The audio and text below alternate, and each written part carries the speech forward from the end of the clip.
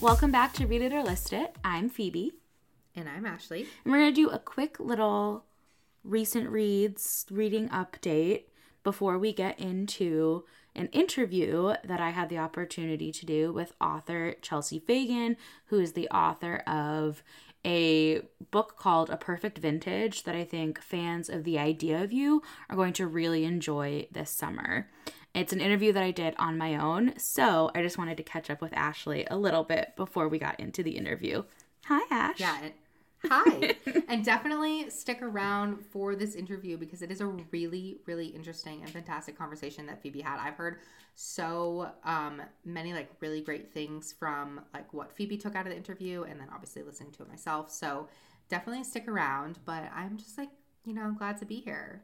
I know. Get to contribute in this little way. I feel like I keep having these conversations with authors and the whole time I'm like, I really wish Ashley was here because I feel like she would really like this conversation. So I know. I feel that way. I was so mad that I missed TJ Alexander's interview, which is out now. You can listen to that. But I was present for BK Borison's interview, which is coming next week. Yeah. But I sounded like a blabbering idiot. I feel like 90% of that interview, I was just like, I love you. So, like, it's probably good that you do these, like, solo good portion. Because I, like, am so not good at it. Like, you're No, we love the passion. We love the passion. Speaking of passion. I finished. So, in our last episode, Ashley recommended, or I had her choose from my TBR pile. And I finished Imogen, obviously, by Becky Ebertalli. And I chose So Good, right? Oh my gosh, it was so good. I just love how Becky's books move. And I love, like, she writes such great friend groups.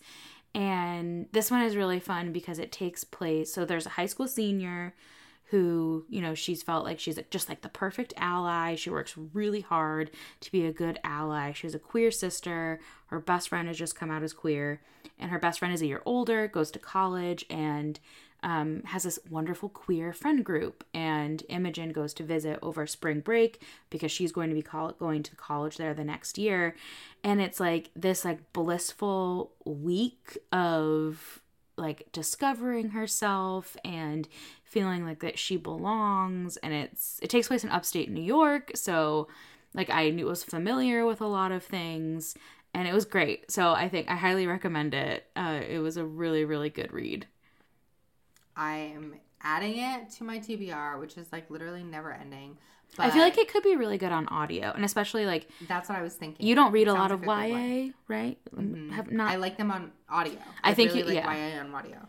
I don't know who the narrator is, but just like the pacing and like the dialogue, I feel like would be really fun on audio and quick.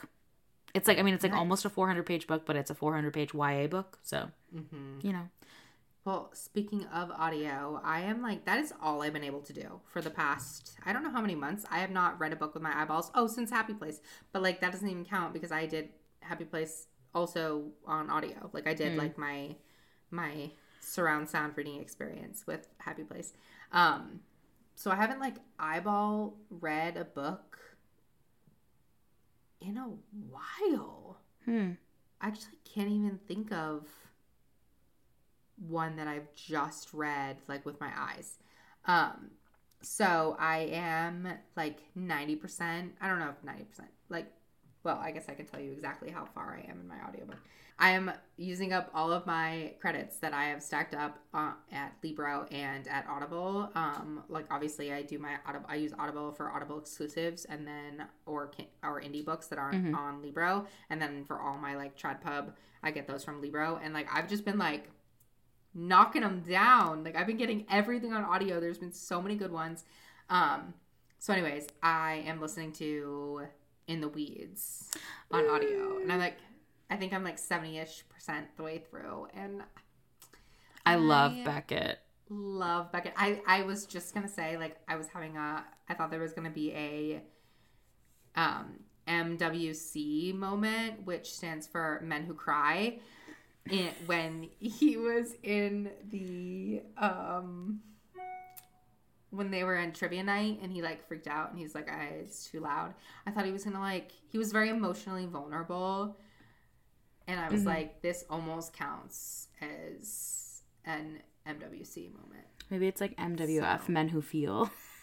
Men Who Feel. Yeah, my favorite type. And like Beckett, thick thighs and men who are in with their emotions. Like Beckett is it for me. So I love that. Also, I decided that while I will not commit to a tattoo in LA, I want to get my second ear piercing. Are you sure? Yeah, I don't think I can do it. I really don't. Okay, it's fine. I'm gonna have my tattoo itched because I'm gonna have it booked the appointment, but like I'm like fairly positive like next week I'm getting a tattoo, and then like and 2 weeks after that I'm getting another tattoo, and maybe another one after that. So okay. I'll have my itch itched. Scratched? Oh, scratched. Can we make t-shirts like I'll have my itch itched? Interesting. Oh wait, stay tuned. What kind of podcast do you have? Stay tuned for the end of this episode in the interview, because there is a moment where I use a word that's a terrible time to use that word, and I left it in because Chelsea and I had a good old giggle about it. It was so funny. But yeah, so I want to get a second ear piercing, so I will do that. I only have one. Yeah, because my mom had her ear ripped. Like, when this is kind of gross. And so that happened to my best friend. Yeah, and she never got it fixed. And so, I don't know. But I was at Target the other day, and I was looking at all of the, like, sparkly earrings, and I was like, oh, I've been really into, like, layering my jewelry. And I was like, I really wish I could wear these, like, 2 earrings at the same time on the same side. And I was like, why haven't I done that yet? And I was like, you know what? I think I'm going to do it. So. Okay, I fully support that, because the last, like, 2 times I have, like, had the urge to do something spontaneous. I'm like, okay, maybe let's not do a tattoo, maybe a piercing. And I kind of want to, I have my second and my third holes. Okay. So I have 6, 3 and 3, but I kind of want like a 4. Well, I don't know. If you want to save it for LA, I'm down. Yeah, I would save it for that. Although, like, it's also been so long since the recovery period, so I don't remember. I don't remember pain. Yeah, I don't know. I was 8 when but I fully support you. Okay, thanks so much. In another time, I'll tell you guys the story of how I'm pretty sure this, like, I don't think that this facilitated, like, my parents going back to court over me, but, like, it was definitely something my mom was, like, not happy about, that my dad, like, took me to get my ears pierced and, like, didn't tell her that that's what he was. Oh, no! That's what he was doing. And I just, like, came home from, like, spending the weekend with him with, like, my ears pierced. Oh, my gosh. Oh, gosh. Yeah. Anyways. Well. So, it's a whole thing. So glad we made time to share these fun little stories. Yeah. There is an interview in this episode. So. Yes. So, here is my interview with Chelsea Fagan. Welcome to Read It or List It. I'm so excited to have author Chelsea Fagan with us today. Chelsea is the author of probably one of the most beautiful books that's out this summer. The cover is absolutely stunning. Chelsea is the author of A Perfect Vintage. So welcome, Chelsea. Can you tell us a little bit about yourself? Hi, thank you for having me. My name is Chelsea Fagan. I am an author, as you mentioned. I've actually written 2 other books, but they were both nonfiction books. This is my first fiction book, my first novel. And in addition to doing this, I also am the co-founder and CEO of a company called The Financial Diet, which is a media company that covers personal finance, mostly geared toward younger adult women. Yes, which is fascinating. And I'm so excited to talk about the difference between writing your nonfiction books and then diving into fiction. But there is a little bit about, I was saying that one of my favorite parts of this book was the way that it sort of makes you check your internalized misogyny a little bit for some things. And then also there is an emphasis on protecting yourself as a woman in a financial way and all of that. So the story of A Perfect Vintage, I feel like for years people have been trying to find a book that made them feel the same way as The Idea of You by Robin Lee. And now we finally have a book that captures a similar idea, but in an entirely new way. So can you tell us a little bit about A Perfect Vintage? Yes, well, The Idea of You is my favorite romance novel of all time. I'm actually doing an event with Robin next month, but so so exciting. Yes, she's so chic. I can't wait to be in the same room with her. But yeah, so to your point, as far as the similarities go, so it is a story of an older woman who falls in love with a significantly younger man. And also similarly to The Idea of You, there's a lot of kind of compromising situations that creates for her close family and friends. I think, obviously the setting of the story is quite different. So it takes place in the Loire Valley in France, which is a very prominent wine region in central France. And something that a lot of people don't necessarily know, and I didn't know until I married my husband, whose family has, on one side of the family there, they work in wine. They are farmers, not they don't have a chateau, for the record. But something a lot of people don't know is that in France and in a lot of Europe generally, there are a lot of these old properties that have kind of fallen into disrepair over hundreds of years, but they still belong to these families it used to be generally in Europe that aristocracy, like landed gentry, people who had large parcels of land and these big chateaus or villas in other countries, that they were also very wealthy and they lived there and they maintained them. But over the years, aristocracy, spoiler alert, that we got rid of the monarchy there. That doesn't mean anything anymore. So they're often not wealthy, but they are very land wealthy. So a lot of times you have these chateaus that fall into disrepair. The vineyards aren't producing grapes anymore. And so the protagonist of my novel, her job is to go into these estates and turn them into boutique hotels and vineyards, which is often one of the most lucrative things that you can do with a piece of property like that. And so, yeah, she leads these projects, she designs the hotels, and she has to manage the families that she works for. So that's sort of the plot. Yeah, and it definitely makes you want to go visit wine country in France for sure. So I thought it was really fun because do you follow Olivia Mentor? I do. Yes.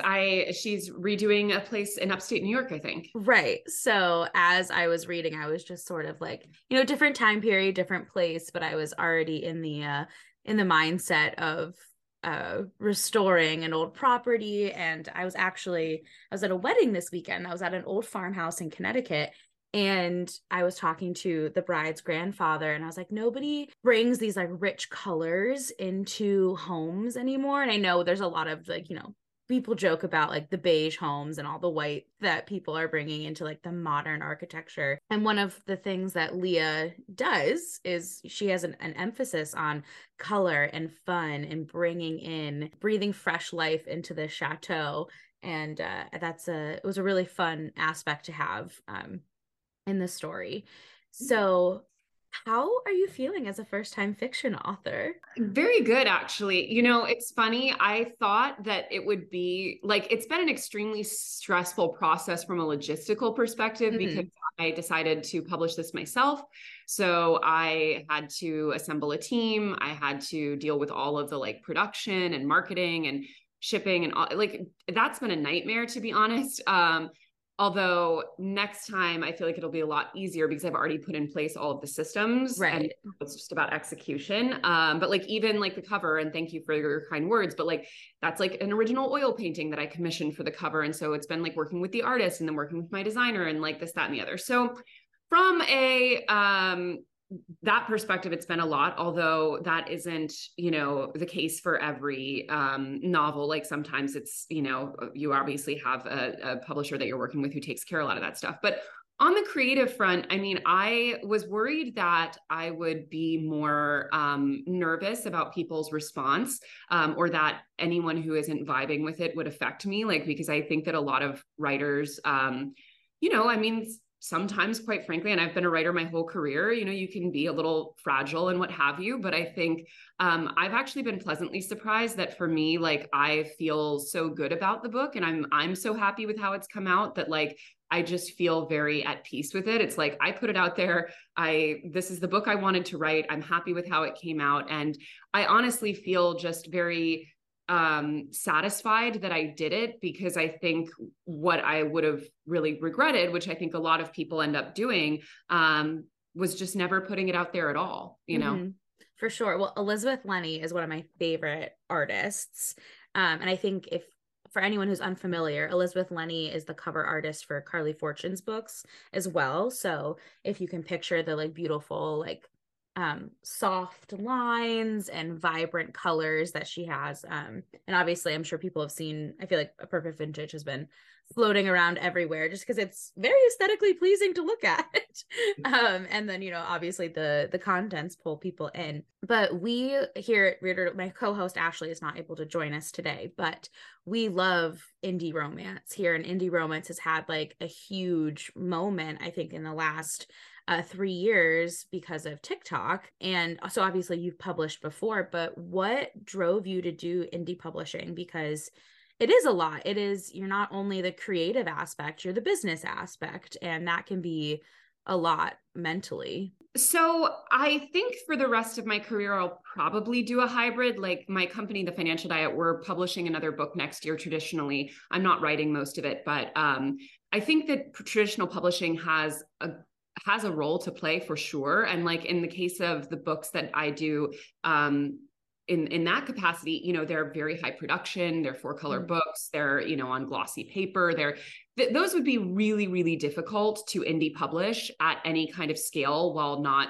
you know, basically obliterating your margins, just because, you know, it's, as an indie author, you don't have access to a lot of the offset printing resources that you need for that kind of thing. However, for trade paperback, where it's just, you know, a soft cover, a black and white interior, like nothing fancy, the technology for specifically print on demand has reached a level now where you no longer have to deal with warehousing. You no longer have to deal with, you know, a bunch of different printers in different regions. So I knew that it was feasible on a logistical level. Also, because I do have this media company, I already had a large audience that I could market to. So I knew that that box was kind of checked. And a friend of mine, she actually started a book marketing consulting firm. Like I was her first client, but she runs a large online book club. And so like, I knew that I had pieces of the puzzle. You know, my co-founder is a designer, so I knew I could work with her. But to be perfectly honest, I mean, it's for financial reasons, like just to give you a sense of scale. So the kinds of advances that I would have been looking at for this novel were around $35,000, which is not nothing, but I have a full-time job. So this is not like the money that I was planning to live on. And then after you earn that advance out, which is very much not a given, trade paperback royalties are 7.5%, which is very low. And that's a real problem with the romance industry and genre fiction in general, is that, you know, genre fiction in general sells by far the most of any kind of book. And yet, because they're almost all trade paperback releases, the authors get terrible deals. They don't get paid enough on the back end. The hardcover royalties, for context, are 15% after the advances earned out. So it's a very kind of slanted system. So on my end, I've invested probably right now, I have to check QuickBooks, but I'm probably in about $40,000. But on the back end, my profit margins per book sold are between 40 and 70%, as opposed to that 7.5. So I did, you know, a business case as I would with any other business venture. And it was very clear that once you earn back your initial investment, which I felt pretty confidently that I could do, the numbers just scale way, way better. And to the extent that I probably will be able to do this again, and maybe with other titles as well. Yeah. I'm upset that my co-host Ashley is not here today, because this is a conversation that I think she would absolutely love to be a part of, because that's a huge thing that we talk about when it comes to our favorite indie authors, that at the end of the day, like the creative control that you have, because publishing it's quite an antiquated industry. That's quite fascinating to hear. I'm curious as to, for like, from a creative standpoint, what you enjoyed about indie publishing and like your inspiration, your writing routine, your process, all of that. Because like you said, you do have a full-time job as well. So I do work a 4-day work week, which does give me more free time. And I also don't have or plan to have children. So in terms of finding the time, I like to always have some big project going on outside of my work, just because I do. I mean, when you work 32 hours a week and you don't have kids, you just do have a lot of time. And don't get me wrong, I love watching reality TV and stuff like that. But I also, I like the direction that it gives me. And I write very quickly because, as I mentioned, I've written my whole career. I started my career as a freelance writer and then worked for other media companies. So I'm very used to having to write large quantities a day. So I write about 5,000 words a day. I wrote the book in 11 weeks. Oh my gosh. Yeah, I mean, editing it took like 3 times as long, but yeah, so I work very quickly. So from the workflow perspective, I do feel that I only clarify the flexibility that I have because I don't think the amount of time and energy that I've invested in it is necessarily realistic for everyone, or at least not on the time scale that I did it. But in terms of what I enjoyed about indie publishing and why I personally, I've talked to my agent about this quite a bit because, it was obviously like kind of a frustrating moment for him when I decided I was going to pull it from consideration and do it myself, because then he obviously doesn't get a commission. But when I went through the numbers with him, I don't think I'll ever traditionally publish a novel because the numbers just don't make sense. Like the kind of advance that they would have to offer in order for it to be worth it is just not going to happen. And then kind of beyond that, like I really relish having creative control over the process, like being able to, do an original painting for the cover and work with the designers I like and work with, the editors I wanted to work with and things like that. But I will say something that I think more aspiring authors don't necessarily realize is how much of the marketing work really falls to the author, even if they are traditionally published. And that's something that, although I've had to do more work in some ways, like, for example, for the last book I did, which was nonfiction, we had an 11-city book tour. We financed it. We found the sponsors. We got all the venues. We got the food and beverage donations. We got the gift bags. We even had to pay wholesale for the books that we were putting in the gift bags. Like, we had to sell all the tickets. And people don't realize that. They assume that the publisher is producing all of that, and they do not. So I do take some satisfaction in the knowledge that although I've been working really hard on marketing efforts, I would have been doing that anyway. Right. I totally understand that. And I think that's something that's as I've gotten to know more authors, it's not all coffee and lighting a candle and, just letting the words flow, which it's a very important part of that. And I would like for you to set the scene for us on how you, because especially since, if you wrote this first draft in 11 weeks, I want to know where you wrote it, how you were able to capture that, just the beauty of the French countryside and like the feeling of like the sun soaking into your skin and all of that. So I actually pretty much exclusively write in hotels. I love that. I love that. I don't rent a room, for the record. I have talked about this on TikTok before. I feel like it's such an underrated thing. Like, I don't really like working at coffee shops because I feel like the vibe in coffee shops is often very stressful. Like, people are stressed in coffee shops. And also I feel bad if I sit there too long. The most underrated places to work are like upscale hotel lobbies and bars and cafes, because they're so used to people just like spreading out there all day because they have like guests who have like a flight or in between cities or whatever. The people watching is amazing. It's not that much more expensive for like a cappuccino and a bottle of water, and you can just hang out there all day. The vibes are amazing. So yeah, I pretty much exclusively work in hotels. I actually have been meaning to do a power ranking of New York City hotels to work in on TikTok. I have to do that. Yes. You've motivated me. I'm gonna actually do it. But so yeah, that's where I worked. And then in terms of the inspiration, so I lived in France for several years. I spend a lot of time there because my husband is French. So we go back there a lot, and like his grandmother, like it's not at all the Loire Valley, like they live like actually pretty close to Spain. But you know, when you go there, it's the farm and the animals and the sun and the vineyards and working on the vines and things like that. And it definitely, it's a very evocative setting that's not, I mean, at least for me, like it's such a specific there's such a specific kind of physicality to that, like the French countryside, that I think is one of the most evocative things to render. Like the beauty of it does a lot of the heavy lifting. Yeah. I have somehow ended up on American expats in France TikTok. So there's like this one, she's like American mom in Paris, but she's like now moving to X, I believe. And like showing like there's the farmhouse, and just like there's some girl who always, her father lives on a mill in France, and whenever she visits from London, I'm like, this is just, it captures something that I think, especially to us as Americans, is just very different from how we live. So it's that like intoxicating escape that everybody's looking for in a summer read.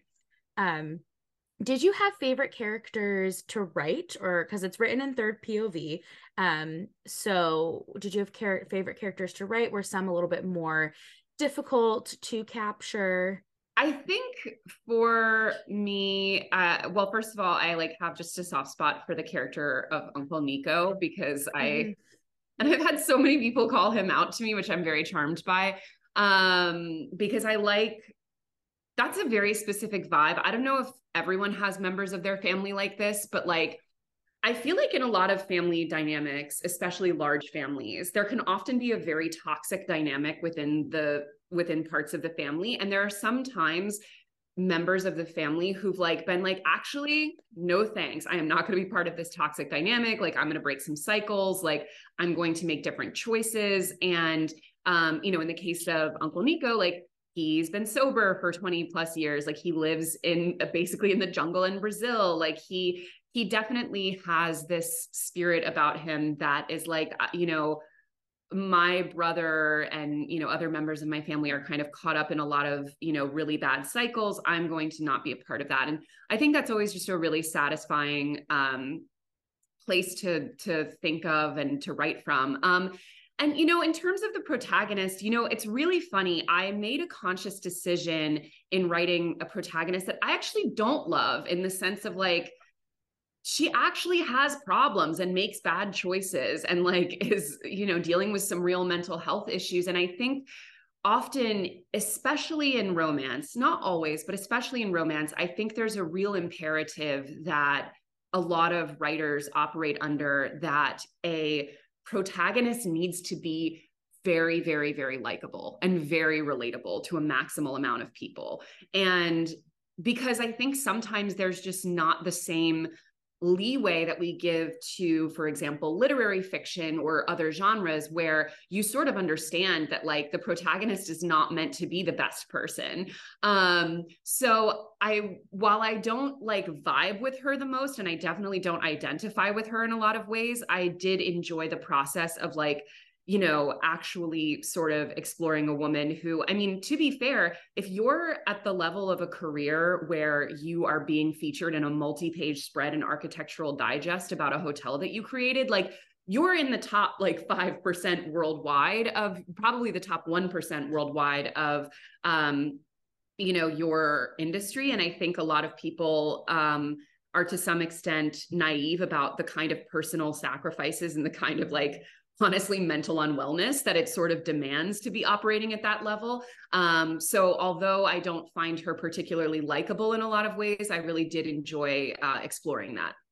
Which is so important. I mean, you could probably tell, obviously listeners can't see my face during Chelsea's response to that question, but like, these are the things that I've been saying for years when it comes to romance novels. Like the absolute demand for women to be likable in books is ridiculous, because we are not all likable all the time. And I come from an acting background, and the most valuable piece of advice I've ever gotten from one of my favorite acting teachers is that you can't judge your character, because you cannot play them if you are judging them, because you're inserting yourself into their choices and decisions.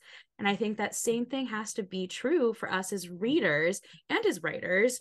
To create an authentic character, you can't constantly be sitting there and judging their choices. Like, we get a beginning, middle, and end. We're going to find out why she does these things. And I don't know, I loved Leah's strength. I loved the juxtaposition between her and Stephanie, and even though sometimes we want to wring Stephanie's neck. as I say, don't judge them, but we can contain multitudes, people. There's plenty of juicy drama in here, amidst, I think, very important and powerful messaging of and I don't think anybody sets out to create an important message, but as readers, we take away what we do from stories. So what are you hoping are some of the things that readers take away from A Perfect Vintage? Yeah. So, I mean, you mentioned Stephanie, who is the other female main character, it's very interesting seeing people's responses, because the people who have liked the book less, and I'm speaking specifically of Goodreads, because luckily people who don't like the book know better than to tag me in their takes on social media. But overall, I've been extremely happy with the response. But of the people who have not vibed with it quite as much, the overwhelming reason is because they don't find the main character likable, which I don't want to sound dismissive, but when I read that, I'm like, okay, it wasn't for you. Like, do you know what I'm saying? I don't even really internalize it to that extent, because I think there are types of critical feedback that are really beneficial to take in. And I also think there are kinds of critical feedback that actually would be a mistake to take in the sense of, if you just go toward that universal likability, as you mentioned there, I think that it can really kind of narrow down the depth of characters you can portray. But to the other extent, a lot of people, not a lot, but some people have pointed out that they really don't like the character of Stephanie. And you mentioned sort of wanting to wring her neck. And I think, and I do too, in a lot of ways, because ultimately Leah and Stephanie, to me, represent the two pathways that are most available to women to finding financial security. Financial security and money in general, and the role that it plays and the privilege that it confers, is a huge theme throughout the book. And both Stephanie and Leah make, I would say, fairly compromised choices at different points in order to shore themselves up financially. And Stephanie has a daughter, so she has even more pressure to kind of put a lot of things aside in the name of financial security. And I think one thing that I hope people take away, because I assume that most people who read it will take issue with both at some point, probably one more than the other.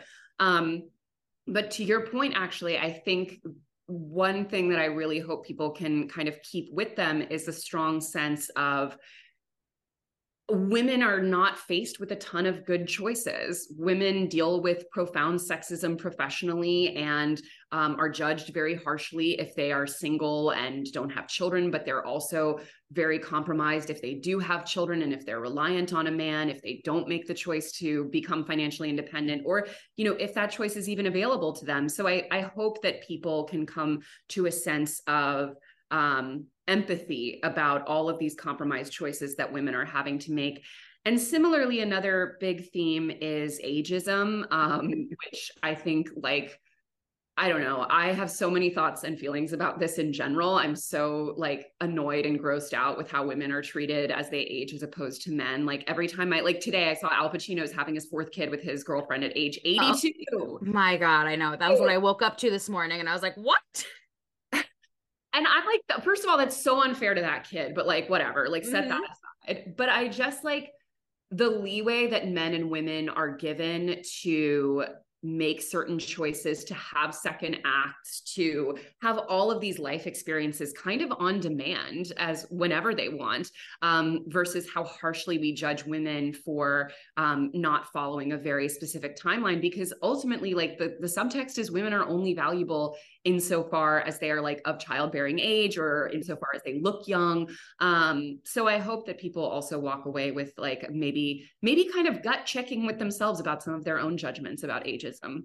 Absolutely. That's something that as I turned 30 this year. And so as, you know, a younger millennial, something that I have been struggling with, especially on social media the last couple of years, is like the idea that we age out of making mistakes, and that like, oh, well, you're an adult, why are you doing that? Or like, what did you expect? You're an adult. And I'm like, but I'm still a human being.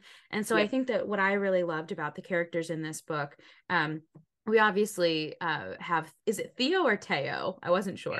Teo. Okay. So we have Teo's sort of young and idealistic viewpoint on love, which is so wonderful. And I think very important to experience when you're 24 years old.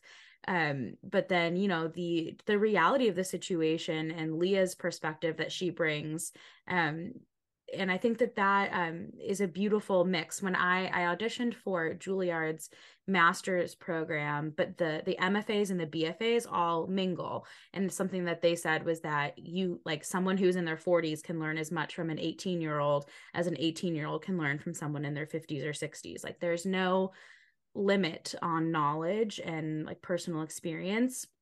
And you know, it is still a romance novel, and we have all of these fun, spicy, steamy moments, but I was touched by the overarching themes, I think, in there. Thank you. So, all right. So speaking of romance novels and maybe some of your inspirations, what is on your summer reading list?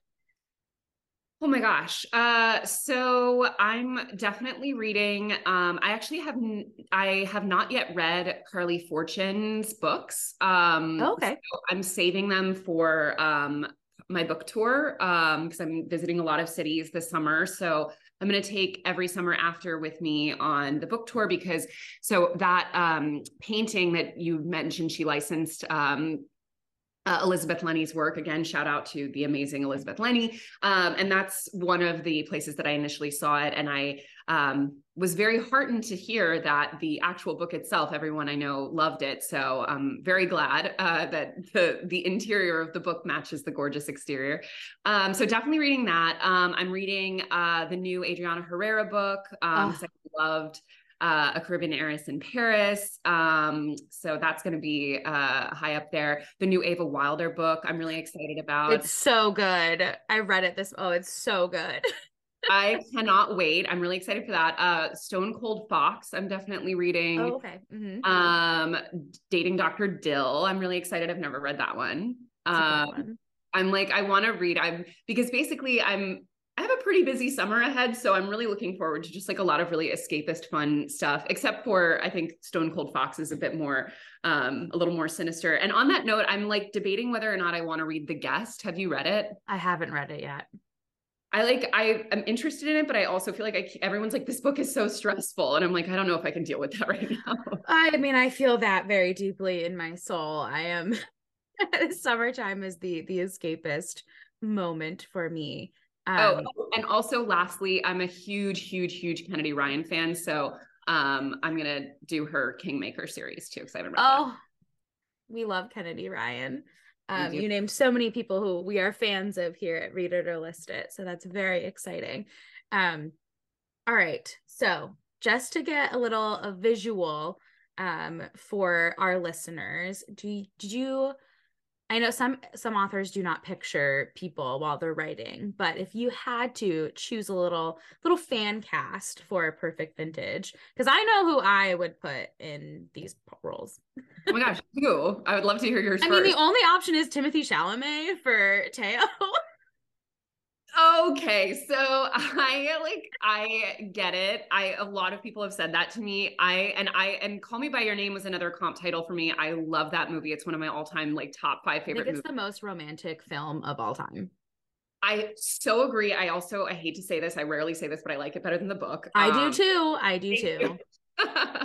think the book is a little more self-serious than it needs to be, and I think that it would be like lightens it up a little bit. Also, I hate to say it because obviously we now, given what we know about him, but greatest audiobook ever. Oh, I know. Yeah. Unfortunately. But so I get that, I see it, but I think what I would love, if, aiming for the stars here, this is like a movie or a limited series, I would really love for the actor who plays Teo to be kind of an unknown, and for this to be like a very kind of career making role for them, because I do think there's something really exciting, especially when you have the age dynamic as well, for like we saw with Bridgerton, for example. Like I love that on Bridgerton, it sort of takes these people you've never heard of and makes them feel like you've always known them, Yeah. So I love that. But my all-time dream casting for Leah, I don't know if you had anyone in mind for her. I'll let you go first if you did. Oh no, I don't have a. She's a little. I guess to be completely honest, I picture someone like Robin Lee. Oh yeah, I mean, well, who's just like so gorgeous and like I don't know. My like actual woman that I had in mind while writing her was Aubrey Plaza. Which I especially like, because I actually wrote it before I watched The White Lotus, but when I watched season 2 of The White Lotus, I was like, oh, this is so her. I wish that everybody could have just seen the way that my jaw dropped, because that changes everything in my mind in like a really good way. Yay. That makes me like rethink so many things. Yes. Oh, I love that. I know. I'm very like I'm gonna like move heaven and earth to get a copy in her hands this summer, but we'll see if that's even possible. I highly doubt it. She's obviously in demand.